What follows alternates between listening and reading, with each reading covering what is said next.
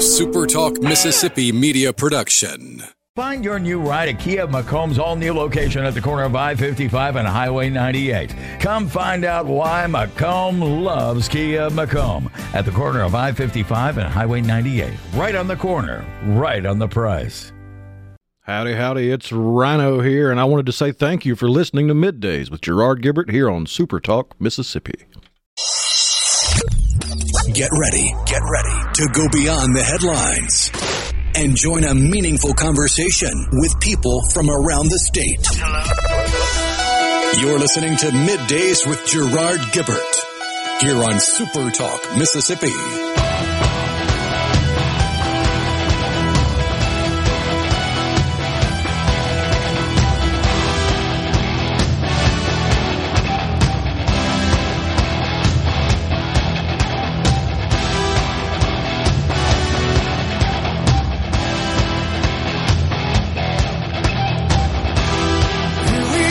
Good morning, everyone, and welcome to Middays, SuperTalk Mississippi. I'm your host, Gerard Gibert, along with Will East in for Rhino today. We're in the Element Wealth studio. We'll be guiding you through the middle of your day with facts, fodder, and fine music as we kick off a brand new week here, Will. Little cold, little cool when we walked out this morning. Man, I played golf Saturday in shorts. But not yesterday. It was a bit breezy and chilly, and when that wind is blowing out of the north, it makes it particularly cold. Yesterday was a little bit cooler, but this morning I walked outside. There was a little bit of what looked like frost on the grass. Very nice. It was 28 degrees when I woke up this morning. It was pretty chilly outside. Yeah. But it's pretty nice. I think it's going to warm up to the mid-50s today. We were spared of this super severe weather that tracked through our neighbor to the north, Tennessee, including some fatalities up in the Clarksville area, I believe, of Tennessee specifically. And we didn't get that kind of weather, but it was predicted that we might. And I was watching it, and those lines kind of came through, but nothing too terribly bad. A lot of hail. A lot of folks were sharing on social media photos of big-time hail falling down. Ball size. Some said baseball size hail. I mean, that's scary if you've ever been, especially if you're in a car. Yeah. Yeah. So I have been, and it ain't no fun. I can tell you that. Not far from here, I remember being in my office, looking outside my building. About half a mile from where we're sitting right now, and storms came through a few times with that hail. Man, that's scary stuff. You worry about the damage done, especially in our building. The front of it was finished in, I think it's called Drive It. It's what it's called, and it's a bit brittle. It can be. It can't really take impact from hail. Of course, it's on the side, not the top, but a lot of times that stuff comes in horizontally when the wind is blowing. An earthquake in higher ed, shall we say, over the weekend. Of course, last week, most folks know that 3 university presidents were summoned to the Hill for questioning about anti-Semitism behavior on their respective campuses. The presidents of Harvard, MIT, and the University of Pennsylvania. Well, it didn't take long. The University of Pennsylvania president and the board chairman resigned after the firestorm, and it was due to their questions or answers to the questions posed by Congress about anti-Semitism on their campus. University of Pennsylvania President Liz McGill ultimately resigned yesterday. Too much blowback. And bottom line is, what she said was that when asked the question, do these anti-Semitism activities, language, other behavior, actions, do they violate the code of conduct? Are they considered... Someone calling for genocide. For genocide, specifically. Yeah. Yeah. Are they considered harassment? Again, do they violate the university's code of conduct? And you couldn't get a straight yes answer. It was, well, it depends on the context. And her answer was essentially they'd have to commit the genocide, and then, yes, it would be harassment. Yeah, something to the effect, well, yeah, if they committed it against individuals. And then Representative Elise Stefanik from New York, who was doing the questioning, said, well, isn't that what they're calling for? They're calling for this against individuals in this group. Essentially, their extermination. Does that not violate the code of conduct? And, of course, what any clear-thinking person knows is if such statements were made and the other imagery, symbology, the chants, the protests, etc., even some direct harassment of Jewish students, if any of that was targeted at a different demographic that they've deemed oppressed and which they believe represents a bigotry and just violates and conflicts with their worldview with respect to language and such activities, you know, all hell would break loose. Use the wrong pronoun. They'd hang you in the square. But because these statements, these protests, these other actions were targeting the Jewish people in Israel, oh, it's okay. Context. It's free speech. And so I saw a report of some of what occurred at the University of Pennsylvania on September the 13th. And by the way, this is prior to the October 7th Hamas attacks. Unprovoked attacks. A swastika was spray painted at the Stuart Weitzman School of Design. The Penn Hillel building was vandalized. That also named after a Jewish person. Shabbat at Penn religious structure vandalized. Israeli hostage posters torn down. This was on October 16th after the attack. I remember seeing video of such. And then also after the attack, building next to the Jewish fraternity vandalized with anti-Semitic graffiti. November the 6th, Penn staff receives anti-Semitic emails threatening violence against Jewish community. November the 8th, pro-Palestinian messages projected onto campus buildings. Penn calls them anti-Semitic and vile, but they took no action. So there's cultural rot embedded, unfortunately, in America's university environment. It's despicable. I tell you, Fareed Zakaria from CNN. I think he's still over there on CNN. Yes. And I may have mispronounced it. I've seen him before. I can't remember. Is it Zakaria or Zakaria? I think it's Zakaria. I haven't watched him in years. I think he still has a Sunday show on CNN. Yeah, that's right. And he made kind of an interesting comment, which I thought was spot on. He said America's top universities should abandon their long misadventure into politics, retrain their gaze on their core strengths, and rebuild their reputations as centers of research and learning. I thought that was perfect. And you know who shared that was Harvard grad Bill Ackman.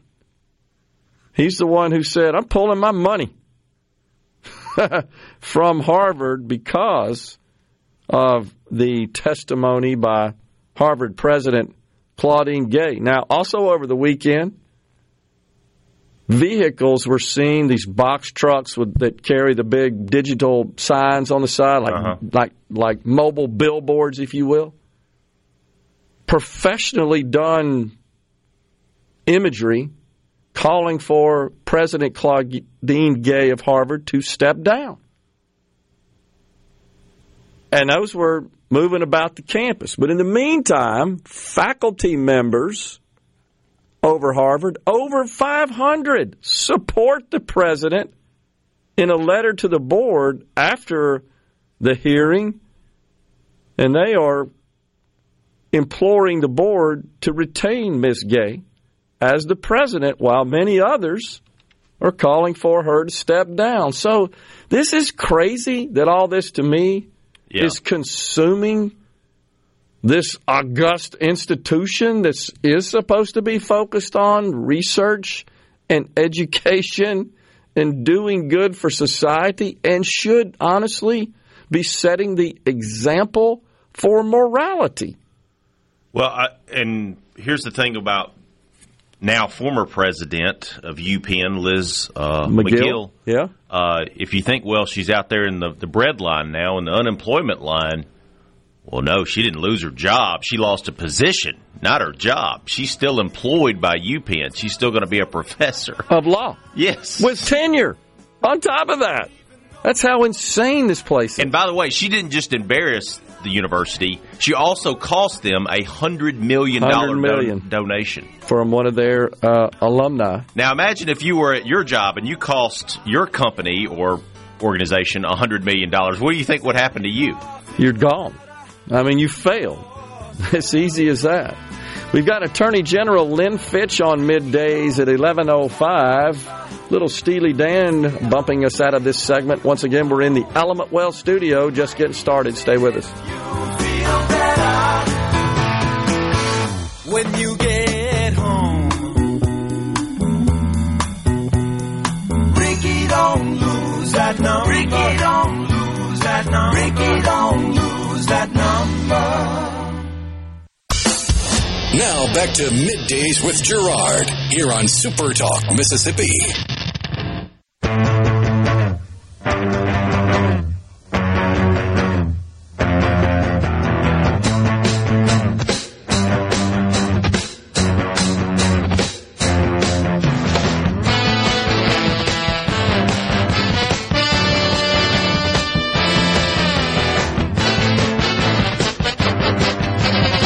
Welcome back, everyone. It's Middays.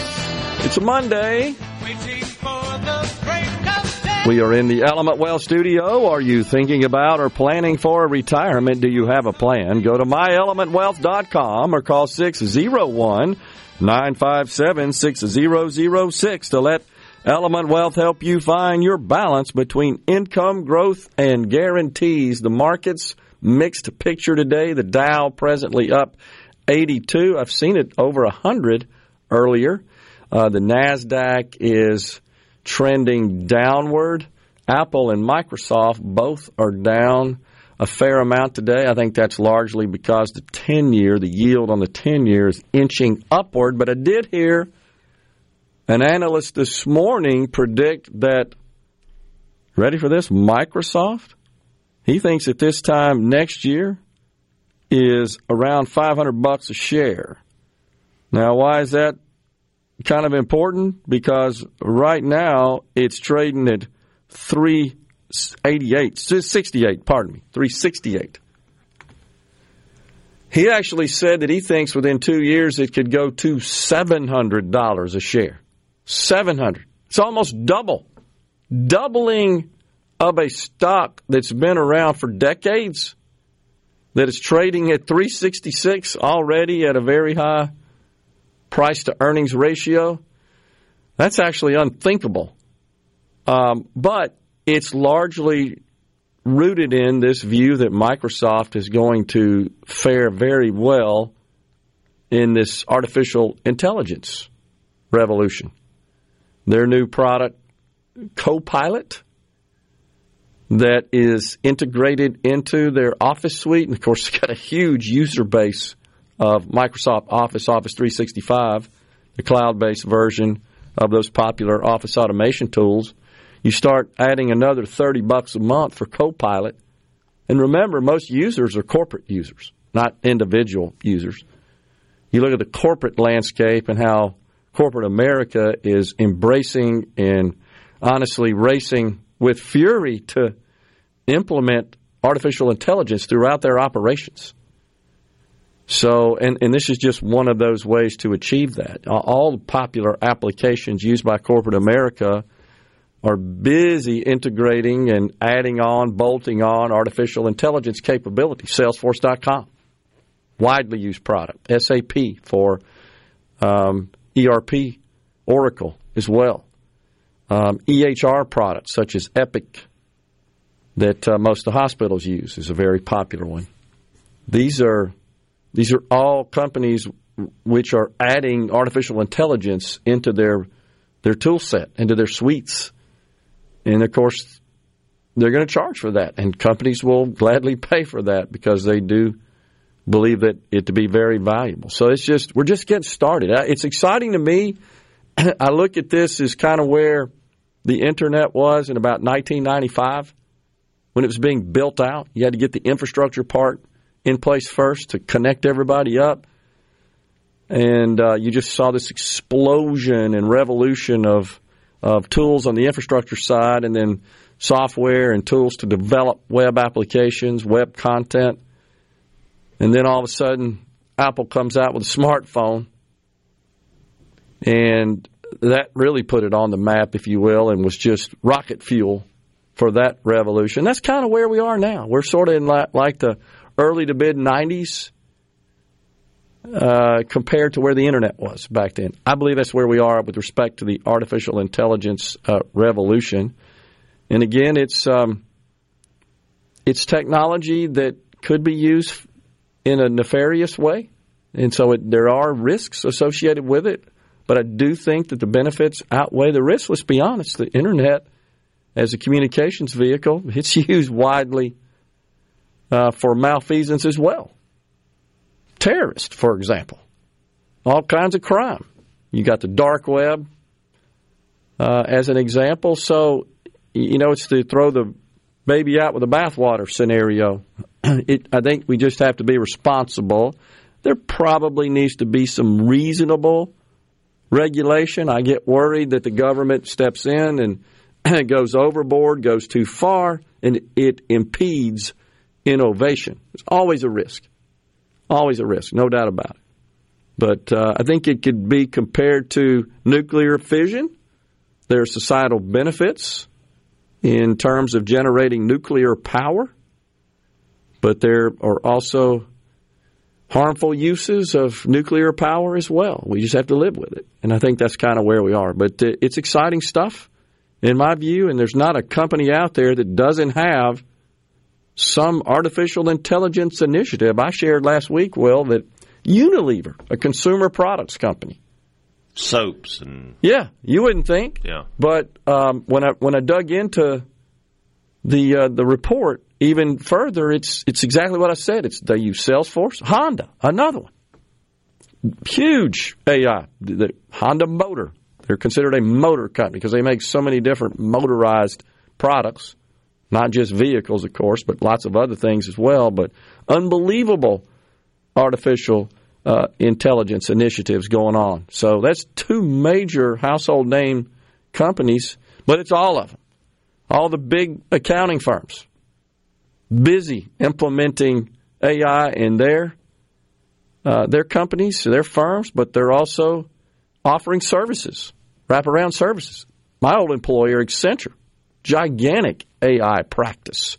And they're the ones that are providing consulting services to major corporations across the globe in terms of using AI to increase efficiencies, enhance customer service, improve productivity. It's all about being competitive and boosting the bottom line. Speaking of the bottom line, old Robert Reich, he says America's billionaires are now worth a record $5.2 trillion. It's not radical to tax the rich. It's radical to allow this level of extreme wealth concentration to continue. These guys just hate success. They hate profit. They hate capitalism. They loathe the idea that one might create value for society, one or a company, and they are rewarded thusly for it. They can't stand that.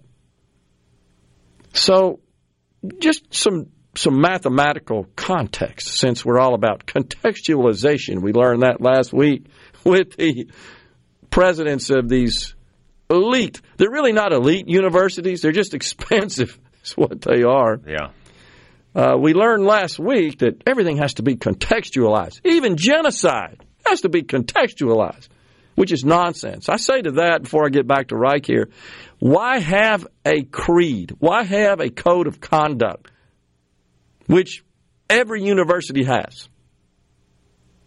Why have one if you apply it selectively?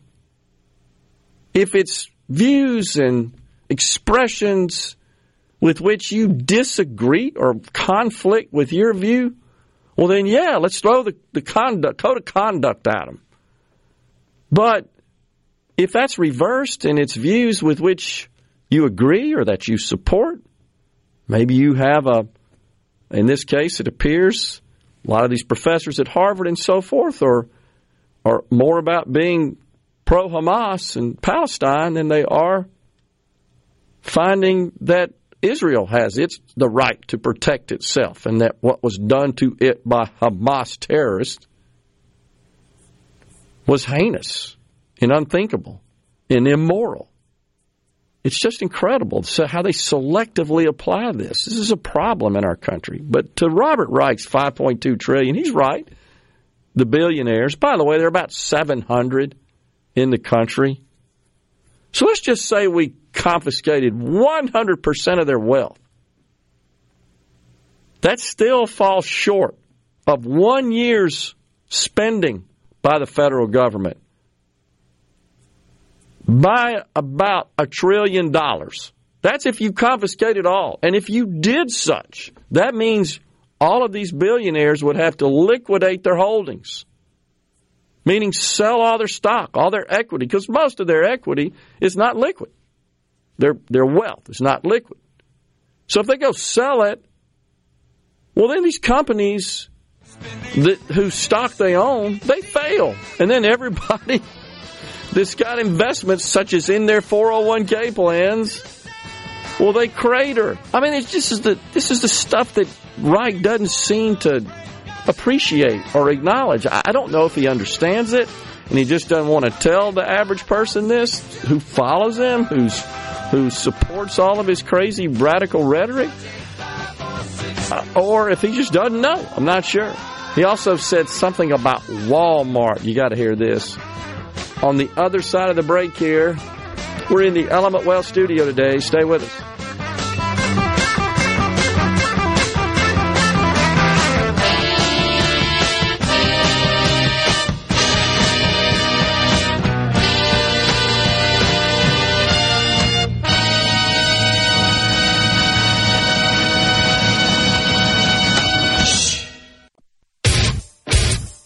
You're listening to Middays with Gerard Gibert, here on SuperTalk Mississippi.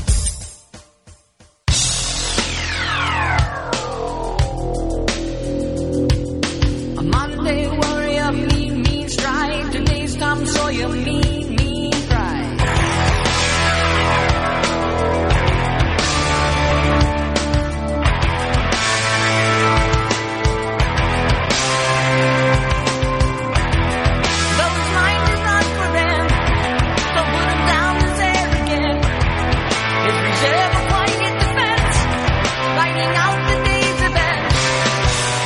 Welcome back, everyone. It's Middays, SuperTalk Mississippi.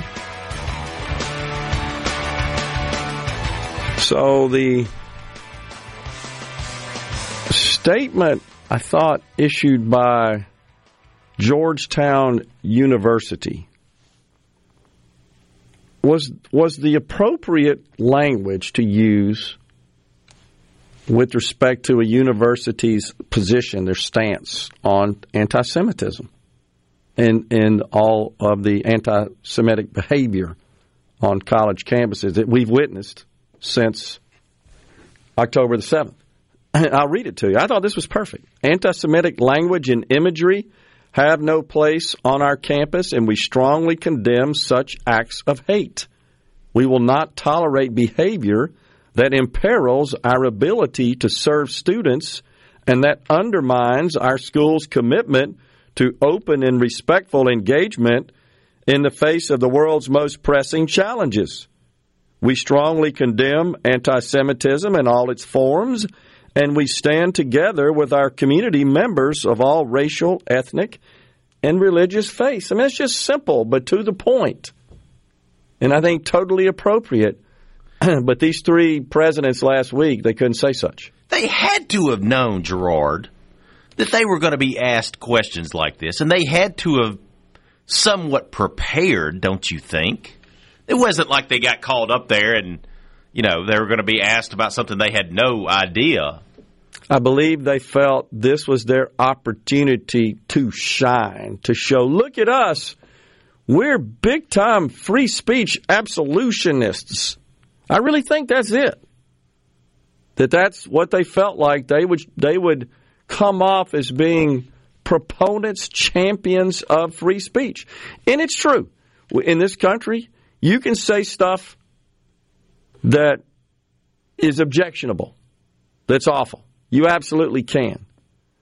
But when you start defacing buildings and you start calling for genocide, and you've got professors that are leading these chants, these protests, employees, you absolutely have the right as the employer, that being the university, to mandate as part of the contract that an employee and students adhere to the code of conduct. Now, if you're saying that calling for genocide of a certain group of people, in this case, those of a certain religious faith, doesn't violate your code of conduct, you got problems. That's not a free speech matter, in my view. You can dictate that on the university environment, especially a private school like this. You can get on a corner somewhere, some street in some city, and say it all you want to and be free of consequences. But when you're a part of an organization, right? That's right. If you want to make it a condition of employment, for example. Now, I don't think it's hard for a clear-thinking person, a reasonable person, to say, yeah, that's immoral, what they're saying. That violates any reasonable standards that one might find in a code of conduct. At our alma mater, Ole Miss, there's something called the Ole Miss Creed. You find this at virtually every university. And this would be in violation of the creed easily if you look at it. It's civil and respectful discourse. I believe in civil and respectful discourse. I believe is one of the elements, if I'm not mistaken, of the creed. Well, that's reasonable. But somehow we've gotten off the rail on this, and we're allowing this sort of stuff. But I say it's only allowed depending on the group being targeted.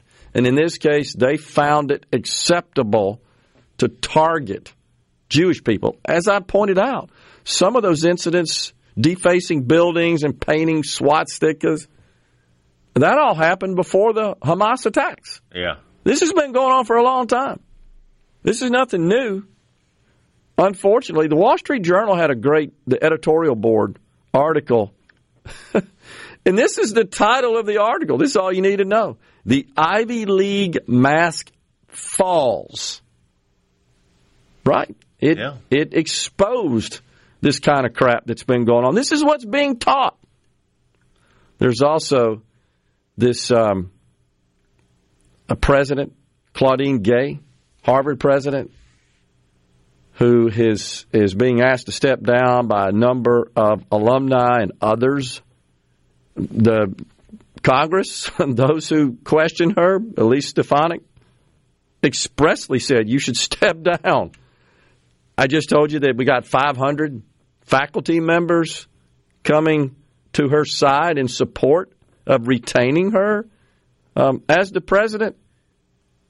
I saw a report that indicates she engaged in plagiarism, blatant plagiarism, in her thesis. These were diversity hires. Let's just be honest. These people were not hired because they were the most qualified to serve in those roles as presidents of those elite universities. Not whatsoever. I don't believe it. I totally believe it was, and I believe the reason the faculty is showing such strong support at Harvard, I really do believe it's because of her race and her gender more than anything. I just think that's in vogue, so to speak.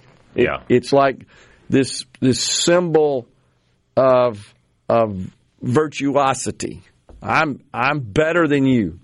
I'm more virtuous than you. And this whole DEI movement that has engulfed America's college campuses and to a great extent our private companies, I think is what's at play here. I really do. And that's, some people may say, well, that's just a racist comment. No, it's not. I believe in merit. Mm-hmm. Simple as that. I don't really care what their race, gender, sexual orientation is, etc. Best person for the job. Somehow that's considered evil these days. That's crazy. Crazy. Unbelievable. I got to tell you about old Robert Wright. He takes a shot at Walmart.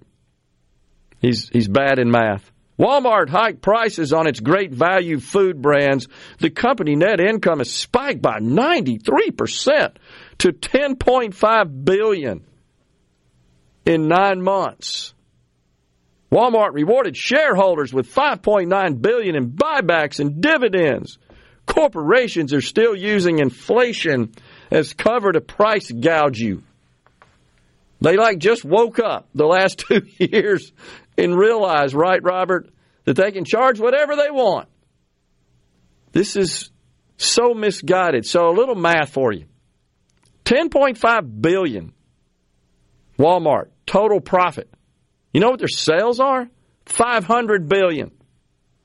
Do the math. That's 2%. 2%. So what has inflation been tracking at since Joe Biden's been in office? Most experts say 20. So they made $10 billion on sales of $500 billion. I got to tell you, that sucks. That's terrible. Terrible. Again, Apple, the world's most profitable company, sales of $400 billion, $100 billion less than Walmart. You know what their profit is? $119. They made 12 times more than Walmart. Why doesn't Robert Wright go after Apple? They're charging too much for those phones. He's never done that analysis. Yeah. By the way, this data, I went and looked it up straight from their SEC filings, from their official reports. I'm looking at it, the Walmart official annual report. Not anything that I went and made up. Straight from that. Looking at it right now. Well, inflation's everywhere. I mean, they can't just blame it on corporate greed. I talked to somebody who was actually out of the country, who just got back in country a couple weeks ago, and they told me that there are things that are more expensive over there. He cited one specific product. He said it's up 30%, according to his calculation. Well, everybody sees it and feels it. And so, okay, let's take Walmart's $10 billion of profit. Let's just make them unprofitable, which is what Wright would like. It means 2%. 2%. Well, I'm not saying that's nothing, but it's, in the scheme of things, it's nothing when you consider that they're the biggest grocer in the world. Walmart is. Mm-hmm. Price of groceries? If it were only 2% over the last 3 years, I think we'd all say, okay, well, that's just kind of normal price inflation, right? That is considered the natural rate. But no, that's not it. Right? He says this kind of stuff. People eat it up, don't have a clue, and he gets away with it. We're coming right back with the final segment, Hour 1, and then Attorney General Lynn Fitch at 11:05. You're listening to Middays with Gerard here on SuperTalk Mississippi. Daddy, I got your number. I need to make you mine. Daddy, don't change your number. 867. Welcome Welcome back, everyone. It's Middays, SuperTalk Mississippi.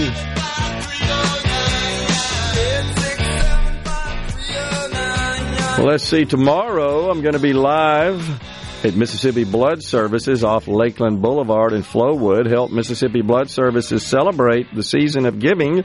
Give blood now through December 16th to receive a holiday T-shirt sponsored by Priority One Bank. The best gift this holiday can't be found under a tree.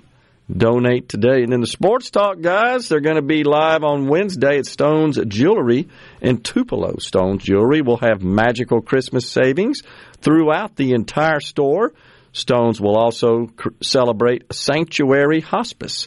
Make a donation to Sanctuary Hospice and you'll be registered to win prizes each hour. They're going to be right there at the, if you ever been to Tupelo, right there at the crosstown where the train comes through every day at lunchtime and promptly stops. If you're sleeping, it'll wake you up. Yes. I guarantee you. It will stop in the middle of the lunch. I've been caught in it many times. It stops in the middle of lunch. The guy will get off the train. He will walk over to the Burger King. He will get his little meal, and then he will hop back on the train, and then traffic can start flowing again. There you go.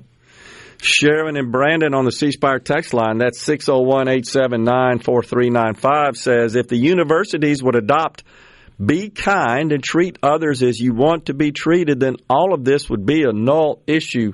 It's absolutely so true, but unfortunately, the key tenet of Marxism is to divide people into these tidy little groups as they see fit and to pit them against one another. That's the idea. And I know it sounds a little radical, maybe far-fetched, that the practice of Marxism is alive and well, the ideology on America's college campuses, but many of those professors will freely admit they support those ideals. Yeah. Capitalism is evil. Yeah, and they, of course, indoctrinate, attempt to brainwash impressionable young students to their worldview. That's what's wrong. There's just no counter. There's no balance. Reese in Clarksdale says the Harvard president identifies as gay. I didn't know that. Hadn't seen that, Reese. It doesn't surprise me, and I got to believe that additional personal profile figured in positively into her being hired for the role. That's unfortunate. But that's the way we roll these days. Plagiarism worked for Biden, says Walt on the C Spire text line. It certainly does appear that it was at play with respect to President Claudine Gay's dissertation. That much of what she wrote and discussed was plagiarized, fabricated, some of it as well. It was in 2018 when a whistleblower approached Harvard with a report that showed that much of the data that she used was falsified, was just fabricated, made up. Claudine Gay also, she had the Harvard Committee on Professional Conduct. She wrote a dismissal letter with a justification that it's not appropriate for her unit to investigate any other such reports of plagiarism and falsified data sets. It's just unbelievable. So there's definitely a problem there with respect to Ms. Gay and her past that I guess either got overlooked or just was not considered in her hiring. Really interesting times, that is for sure. But I say again, the statement by Dean Joel Hellman of the Walsh School of Foreign Service at Georgetown University, I think was perfect with respect to anti-Semitism on their campus. Maybe they're afraid of being sued because it would surely happen on the C Spire text line. I mean, that's always the case. You're always have that risk, but, I would say that someone at that level has got to stand by principle, no matter what, and the truth, and what's moral. Let's just be honest. It's immoral to allow those kinds of activities on your campus, that sort of behavior, whether it's chanting from the river to the sea and calling for genocide. It's just immoral. Should not be allowed to happen. I can't see how that does not violate a code of conduct, how it doesn't rise to that level such that you should step in. That's not just free speech. I think that's stretching it. And again, these are private institutions, and they have the right to establish a code of conduct, but it should be applied consistently. I think that's the main problem here. We're stepping aside for a break. It's top of the hour. That means Fox News SuperTalk News. When we return, it's Mississippi's Attorney General, Lynn Fitch. Stay with us.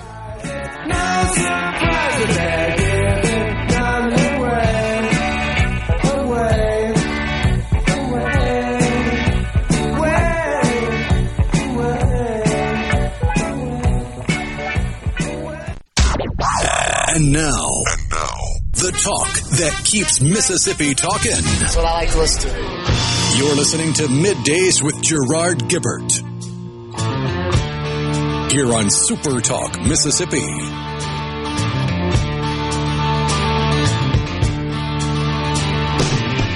Winter is here again, oh Lord. Haven't been home in a year. I hope she holds on a little longer. Welcome back, everyone. It's hour 2 of Middays. We are live in the Element Wealth Studio, and we welcome to the program now Lynn Fitch, Mississippi's Attorney General. General, thanks for coming in. Good to see you. Great to see you. Good morning. Glad to be here as always, and Merry Christmas to all the listeners. Absolutely. So give us an update. What's been going on at the Attorney General's office of late since the last time we spoke?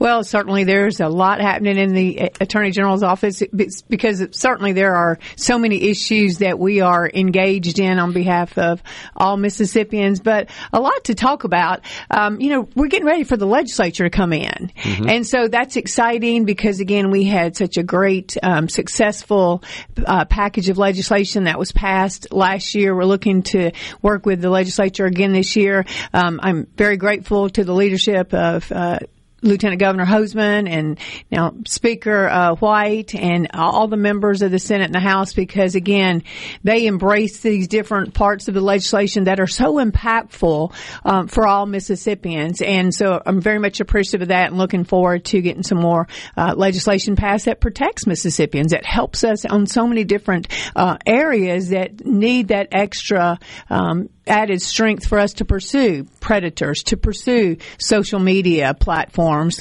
and the list goes on. And then there's so many other areas, Gerard, that are compassionate areas that were passed last year that we need to continue to enhance with some additional legislation.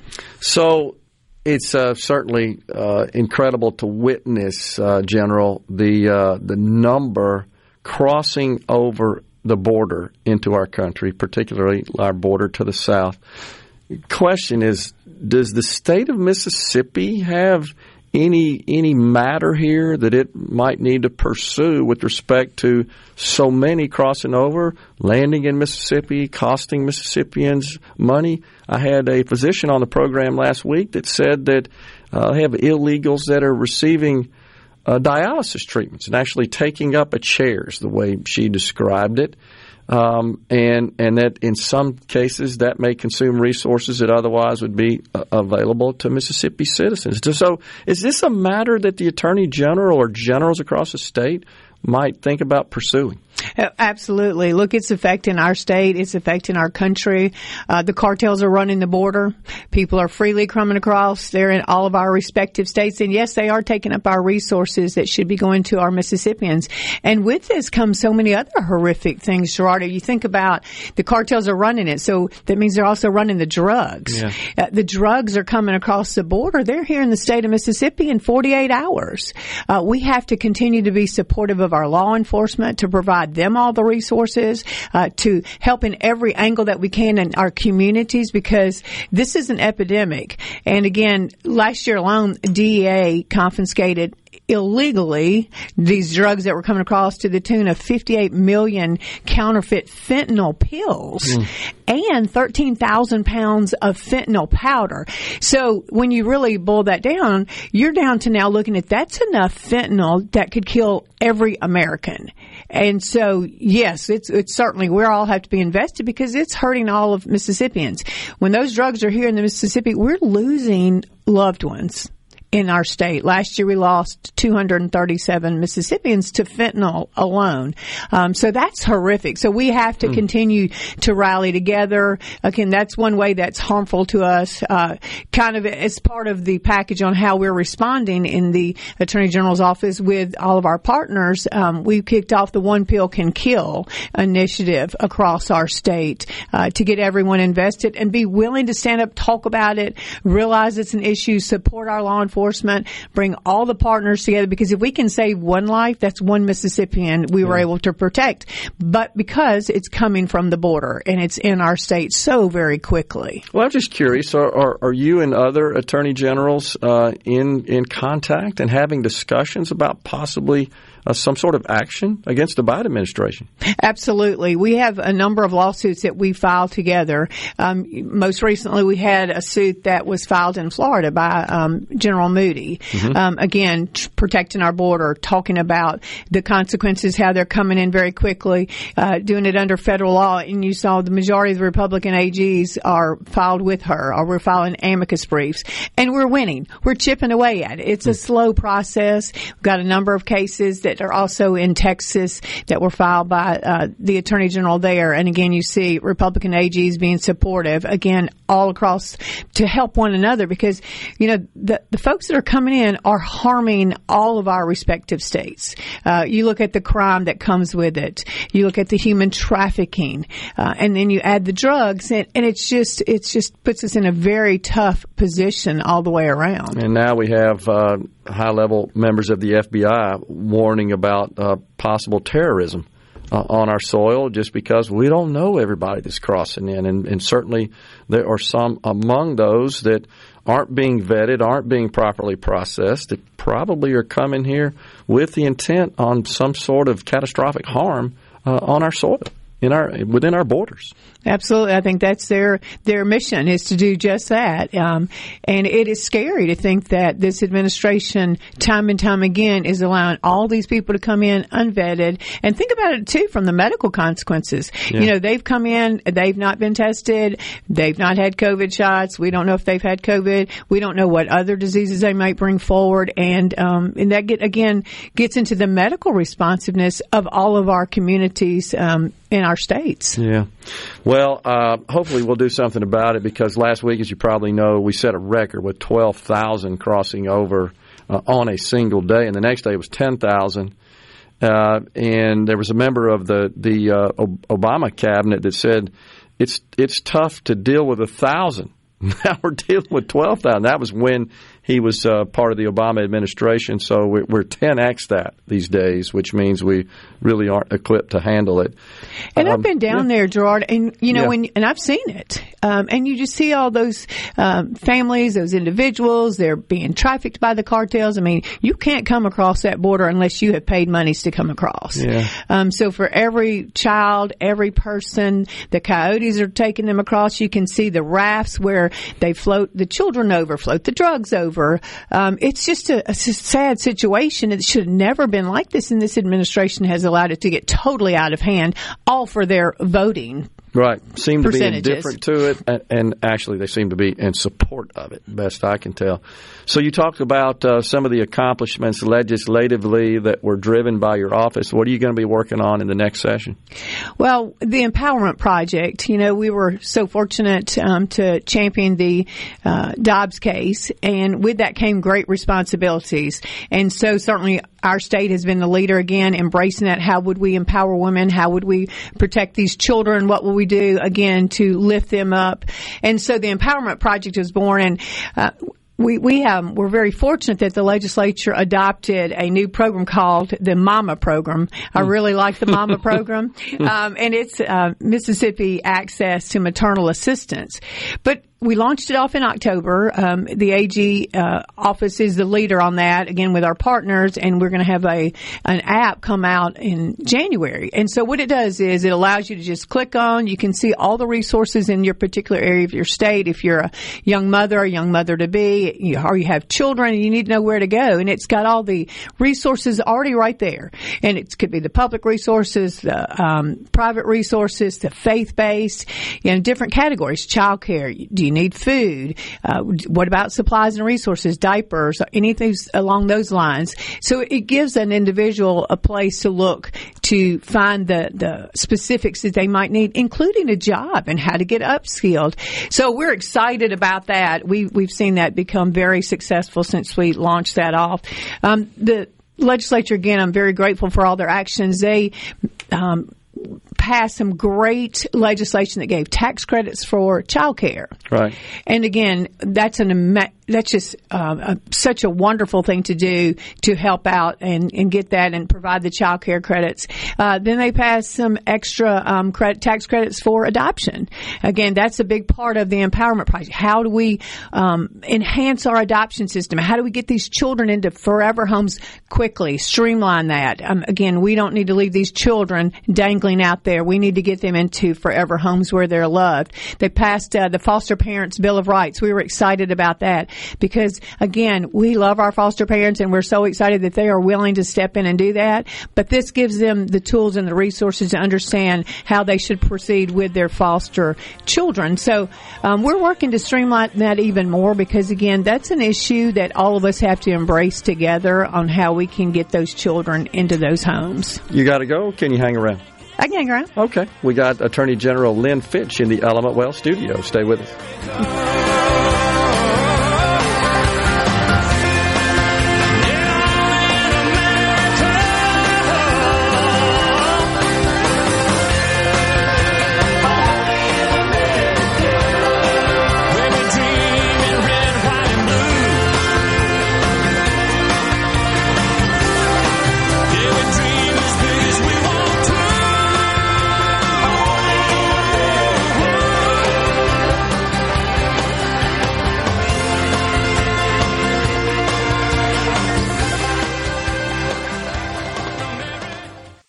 Middays with Gerard Gibert. Let's do this. On SuperTalk Mississippi. Let's go.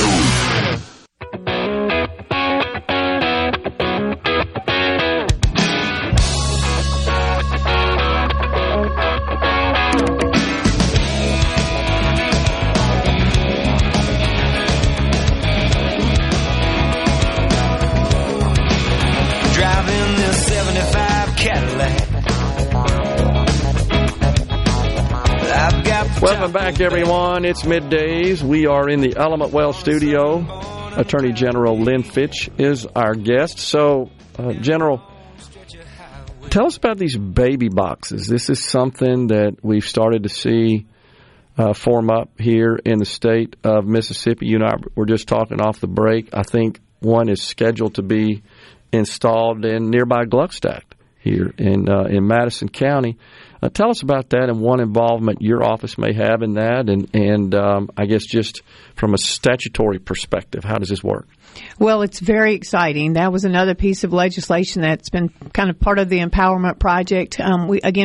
After Dobbs was passed, we knew we needed to rise to the occasion and provide assistance any way that we possibly could. And baby boxes were being utilized across in other states. And it's a great opportunity to have a mother give that child place it in a baby box, no questions asked, anything along those lines, to save that child.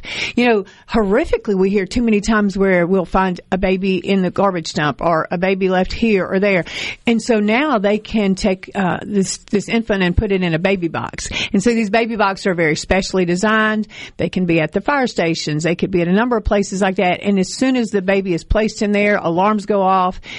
Physicians, emergency medical staff staff are alerted, immediately go in and to get this child and then get them to hospital and again being checked out.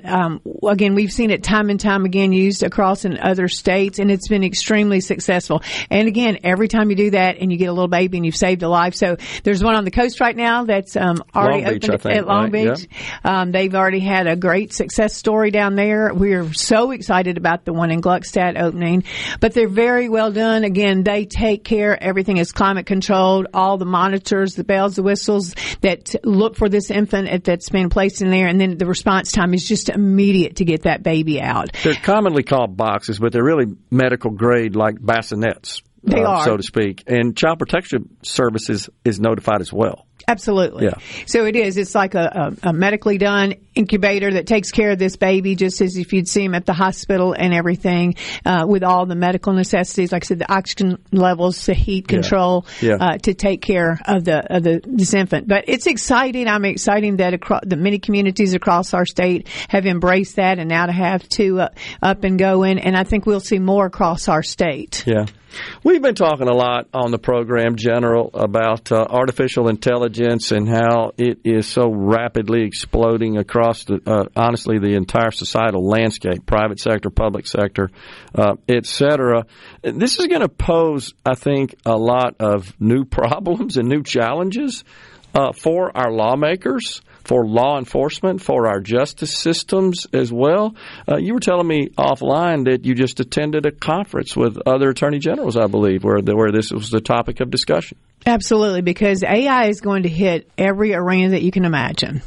Like we were talking about earlier, certainly it's hitting our children and it's impacting them when you see the AI coming in and overlaying images of children and faces and the damages that it does, the mental, the emotional issues that then come because AI has been able to be utilized in such a criminal manner. So we definitely got to get ahead of it. We need stronger laws passed that will allow us to go in to prosecute, to go after these predators that are doing that to the children. We saw another case where it wasn't just the AI, but it was a sextortion case. We've got to really strengthen so we can go after, again, these criminals that are leveraging and taking advantage of our children. But, AI is going to hit everything from business to, as we were discussing earlier, all the political arenas, the legal business. And as I was in this conference recently, we were talking about how it will, again, challenge all of us. We're going to have protective laws. We're going to have disclaimers, caveats, that people know that this is actually AI. It will affect businesses, deliverables. Again, if there's not some type of caveat that you don't know that it's coming, this AI generated, the legal business, briefs might be written, and again, they're filed. Who's checking those? Again, so I think there are some tremendous ramifications from this. And as you and I were discussing, though, we got to get ahead of this and not get behind because it's coming so rapidly. And it's not waiting for our laws and our lawmakers and our systems to accommodate. It's just going to be expected. And we got to get ahead of this and stay ahead of it. And I hope we do that as a state, and hopefully you'll encourage our lawmakers to do so. But the fact that a conference was held with your peers in the other states tells me that somebody's thinking about it. They know this is coming. We do. We take it very seriously because, again, we know how it's going to affect all of our states. And again, this is a nonpartisan issue. This AI is going to really continue to peek into all of the different areas in all of our states. And we've got to be ready. We've got to be prepared because, again, if you just pull back and look, AI is going to just go into every angle. And then when you really think about how it's going to go in and affect our education system, our children, again, where do we draw the line? How do we go after those type of people? And so it's going to be important, as you said, that we really have some strong legislation that comes out right off the bat. I think, as you just said, we can't wait. We need to get ahead of it and not really study it, but know that it's there. We already are seeing how much it is affecting our state and our country. You've got some efforts going on in your office as it relates to social media platforms. Explain that to us and what you're working on there. You know, Gerard, we've been talking about these social media platforms and the harm that they do. They want to not allow parental rights. They want to allow these advertisers to come in. They have the algorithms that they track our children. They track us. They turn around and utilize that information and send it out to other respective companies or whatever the case might be. Well, we have to stop that. So there have been a number of lawsuits that the AG's office has filed, and we have done it in conjunction with a number of other AGs across the country because, again, it's out of control. We just recently filed against Meta and Instagram. And again, they don't want to allow the parental rights to go in and to see what their child's doing. They don't want to allow the parents to monitor. They want to allow themselves to keep doing their algorithms and their opportunities to seize information and pull data about these kids. And again, quite honestly, for all of us. But going into the children and not allowing the parents to have any rights is just inherently wrong. So for us, that's been a big push. We're going to come forward and ask the legislature to give us some strong legislation. So again, we can pursue these companies. We can pursue them acting in a criminal manner, allowing this to happen and not allowing any recourse for parents. Okay, so this is really more about, I guess, the scope of limiting these platforms with respect to what they allow children to consume and access from a content perspective and allowing their parents to have some control over that, expressly embedded into the social media tools themselves. Is that That's correct? exactly right. Okay. Because, you know, we should make them accountable. They should verify the user's age. They should verify the data about the individual. Again, allowing the parent to be involved. And right now, that's not happening. Yeah. And they're pushing back. I mean, all these social media platforms don't want to allow that to happen because it allows them to collect more data, to extract information about these children and then utilize it. And that's just such an invasion of the privacy for these young children. Is this something that's gaining some steam nationally within some of the states? Oh, absolutely. We're all working on this together. We filed some of these lawsuits together, and then many times we'll have one or two states take the lead, and then we'll all come back in and file an amicus brief, a friend of the court, so that we can again enhance the need, the urgency for this to stop and to disallow these companies to take advantage and leverage our children. Okay, gotcha. We've talked a lot on the program about the plight of the Public Employees Retirement System, PERS. I've asked the question of everyone involved in lawmaking that's been on the show what they think about that, what the plan is. Is there anything with respect to the Attorney General's office related to this issue? And one thing that I'll share with you that was communicated to me by PERS is that if the state were to increase the employee's contribution rate, that it would have to commensurately increase benefits based on an old opinion, I don't remember how old, from the Attorney General's office. Is this something you happen to be tracking at this point, or are you just kind of letting the PERS board and the legislature work through this? Well, I think it's important that they do that because they're going to have to take some steps, some legislation to address that. We've certainly seen a decrease in the number of state employees and then benefits more. Yep. We certainly look at it from a fiduciary status. You know, do we have the right people in there? Certainly we don't want any of these different companies like BlackRock or whatever that are taking, again, advantage of the funds that are in the PERS system. So, yes, we have been involved in that regard. I'm sure we'll be talking some more about that. I think the legislature is going to be taking a hard look at that situation. General, always good to see you, and thanks for coming in. Have a Merry Christmas and a great New Year, and we'll talk some more later. Sounds great. Thank you so much. Merry Christmas. We're coming right back, folks, in the Element Well studio. Stay with us.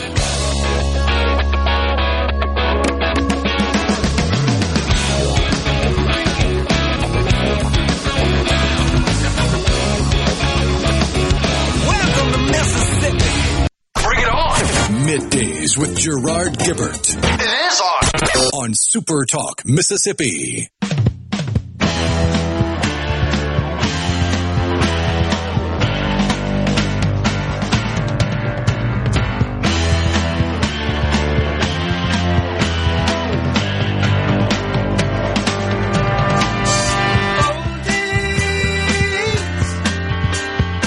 Time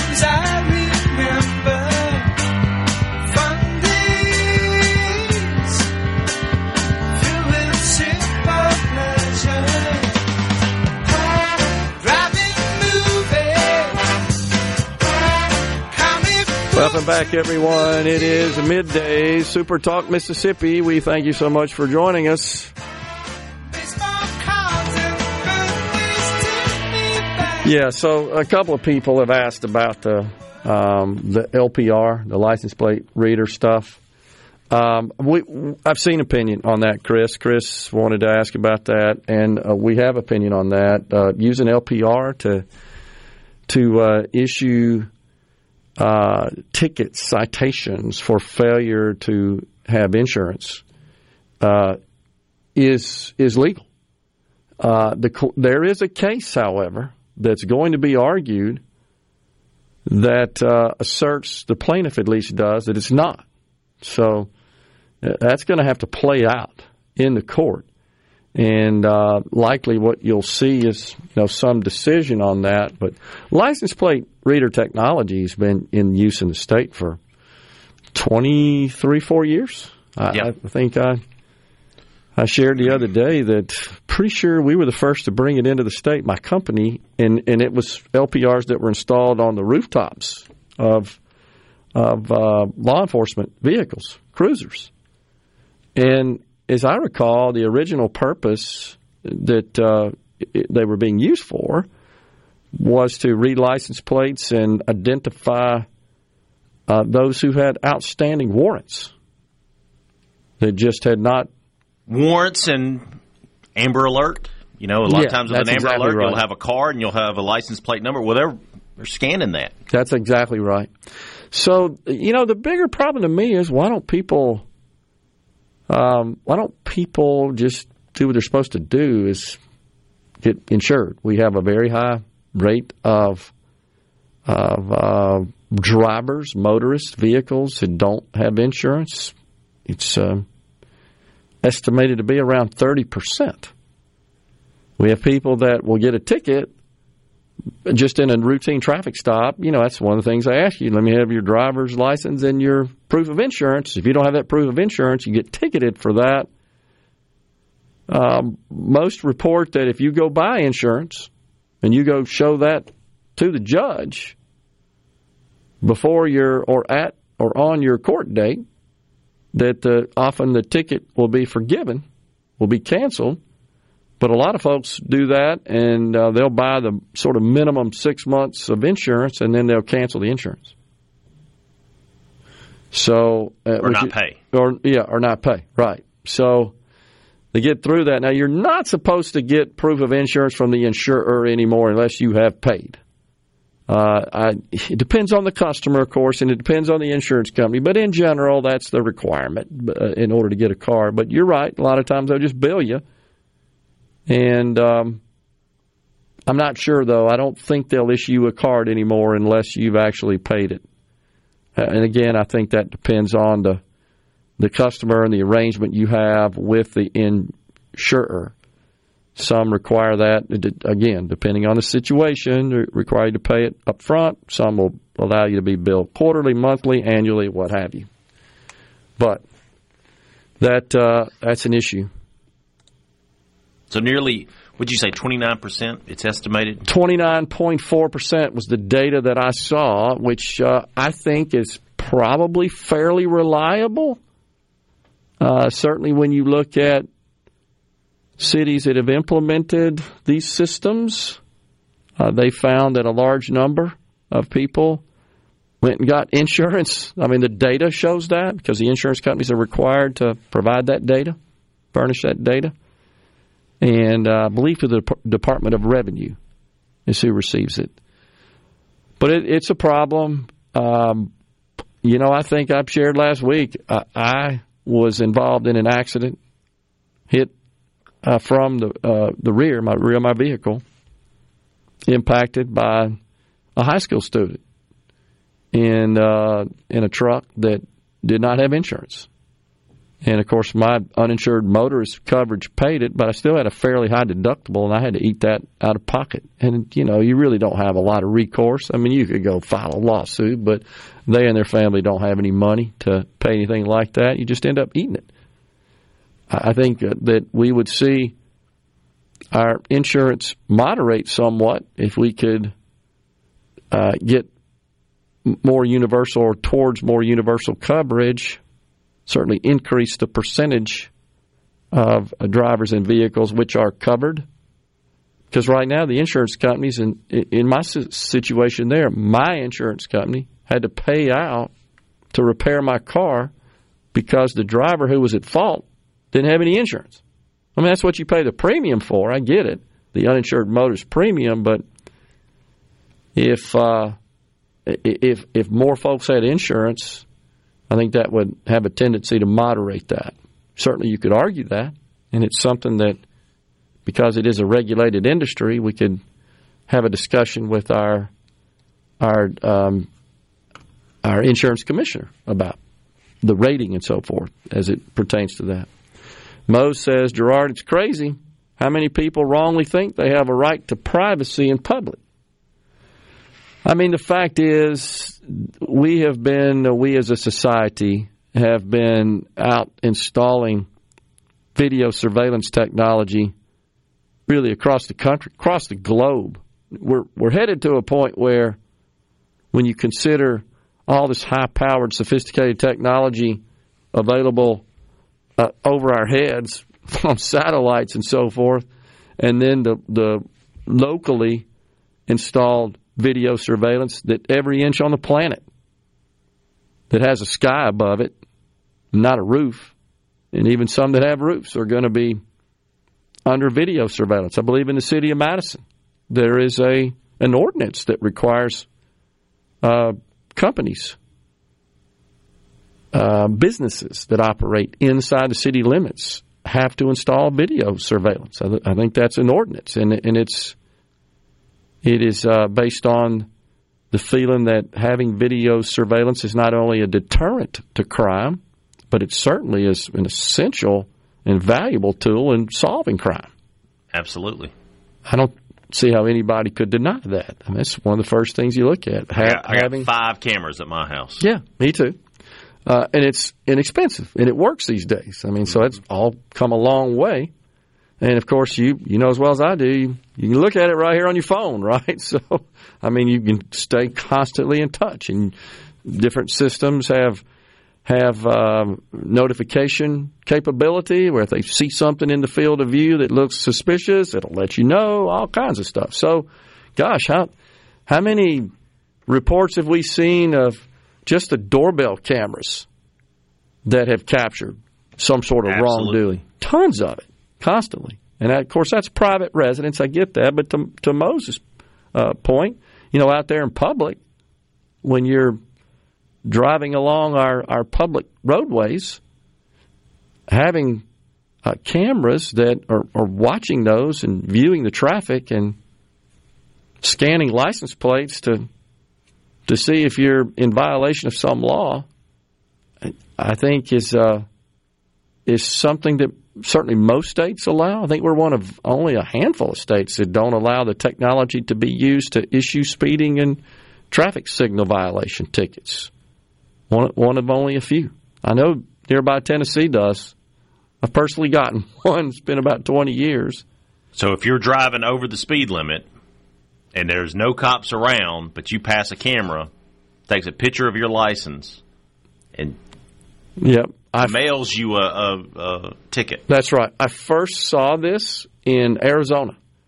Now, back then, it was a police vehicle that actually had the LPR reader installed on it. He was just sitting there scanning people. Yeah, never. So you weren't getting, you'd say, "Oh my gosh, there's a cop." You come up on a hill or something like that. They're kind of shielded. He puts blue lights on, pulls you over. Yeah, but that didn't happen. It's just boom. Here's a picture, and a couple of weeks later, here's a ticket. I guess it's more efficient to do it that way. Way more efficient.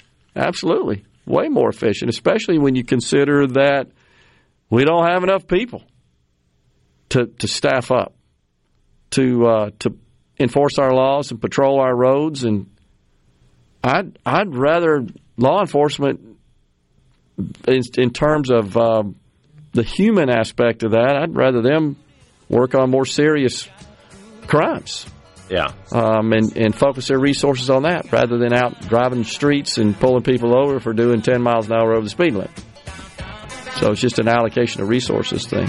But, yeah, I think that's where it's all going. Paula Meridian says, what if you weren't the driver? I'm not sure exactly what, but the insurance covers the vehicle, Paul, so it sends a ticket to the owner of the vehicle. It's something I learned. Insurance, it travels with the car. That's right. So. Exactly. The plate is associated with the car. Insurance is on the vehicle. So coming right back with the final segment of Middays. It's Monday, so Super Talk Outdoors with Ricky Matthews is on at 12:05.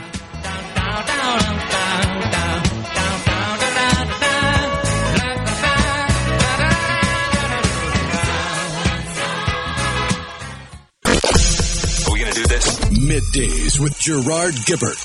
Keep rolling. 3, 2, 1. On Super Talk Mississippi.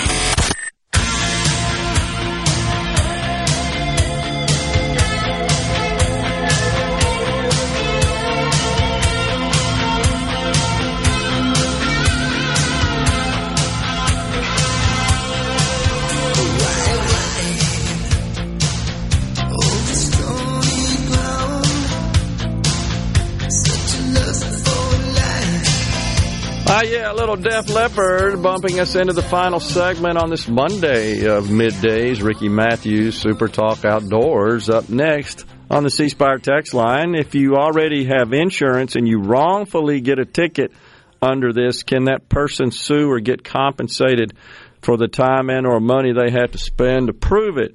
You can sue anybody for anything you want.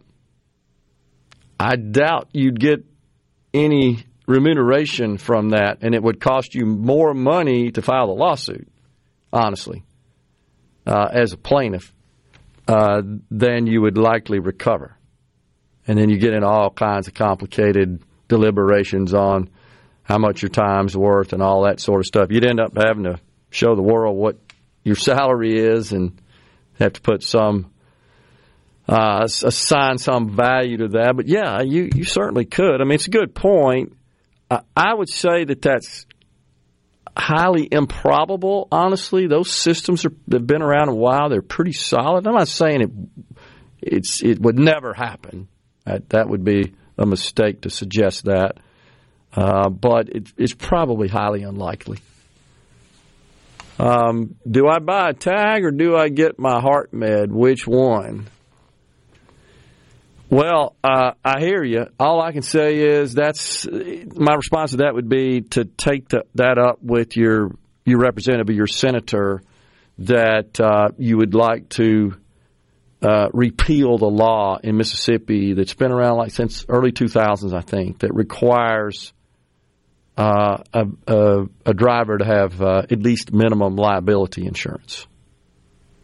That's the law in the state of Mississippi. So I don't know how to answer that question because I believe you ought to have to comply with the law. Let's just put it that way. And if you're driving, you should have insurance. Yeah, and driving is a privilege. It's not a right. And so for the privilege of driving, you have to have insurance. There are requirements that you have to meet to do that. That's the law.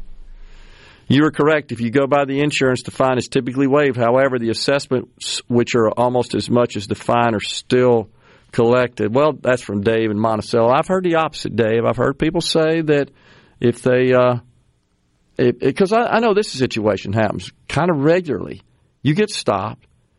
You have insurance, but you don't have that piece of paper. And now most insurance companies provide apps that you can easily, and I don't know anybody, honestly, Will, anymore, that doesn't have a smartphone. I can't imagine anybody drives that doesn't have a smartphone. So if you have a smartphone, you have insurance, you download the app, you could prove that you're covered by just showing the insurance card in digital form in the app. Mine does. I mean, that's common. All of them have it these days. But if for some reason you can't, you don't, I'm told that officers will tell you, okay, if you have it, but you don't have it with you, if you just bring that by, they'll cancel the ticket for that. Have you heard that? I've heard that. I've had that happen to me. Okay. Well, there you go. When I first moved to Ridgeland, I got an expired tag ticket, and the judge dismissed when I brought proof that I had renewed it. So even though I messed up, the city had leniency because I took measures to correct my negligent action. Well, there you go. It's a different matter. It's related to a tag as opposed to insurance, but I've heard the same thing, exact same thing. A lot of people get insurance for just a month, and that's Ricky in Aberdeen. That's one of the issues, Ricky, is that you go get insurance. You say, here, Judge, I got my insurance. Okay, we'll tear your ticket up. And then after that, they'll cancel it, and they're no longer insured again. So it seems like we ought to have some efficient way of identifying those people who are essentially gaming the system and not in compliance with the law. Hawaii has what's called no-fault insurance. Your insurance pays for your vehicle, medical bills, liability, and such. If a person did not have insurance, they would be the one to suffer the loss, except they don't have any assets, Mose, and that's the problem. Twice I had to eat a deductible because of someone with no insurance. It's unbelievable how many people drive without insurance in the state. Barry from Collins. That's exactly what happened to me, Barry. It was about 2001 when it occurred, and it was expensive. I think my deductible was like $2,500. Same deal. Video surveillance. Even when deer hunting, says Jeff in Forest County, you have to be careful if you take a whiz because of your wildlife cameras. I gave the cameras the middle finger on the ceasefire text line. Tupelo has at least 2 tag reader cams on Highway 45 at Mud Creek Bridge, 1 NB, 1 SB. Neil from Pontotoc. And you can definitely tell at the red lights by the number of people that constantly run them. It's fine if you're doing something wrong, but why got to do it be looking for something? Well, because we don't have enough people to catch all the folks. I mean, when you consider 30% of our drivers are uninsured, we'd have to quadruple the number of law enforcement officers just to catch the people that don't have insurance. And they generally don't pull you over for just nothing, right? There's usually got to be a cause, and that's the only way you find out about it. Also, the officer isn't walking up to a vehicle with no telling who's inside. That's a good point. That would be Herschel and Laurel. We're out of here today, folks. Thank you so much for joining us. We are tomorrow at Mississippi Blood Services. Until then, stay safe and God bless.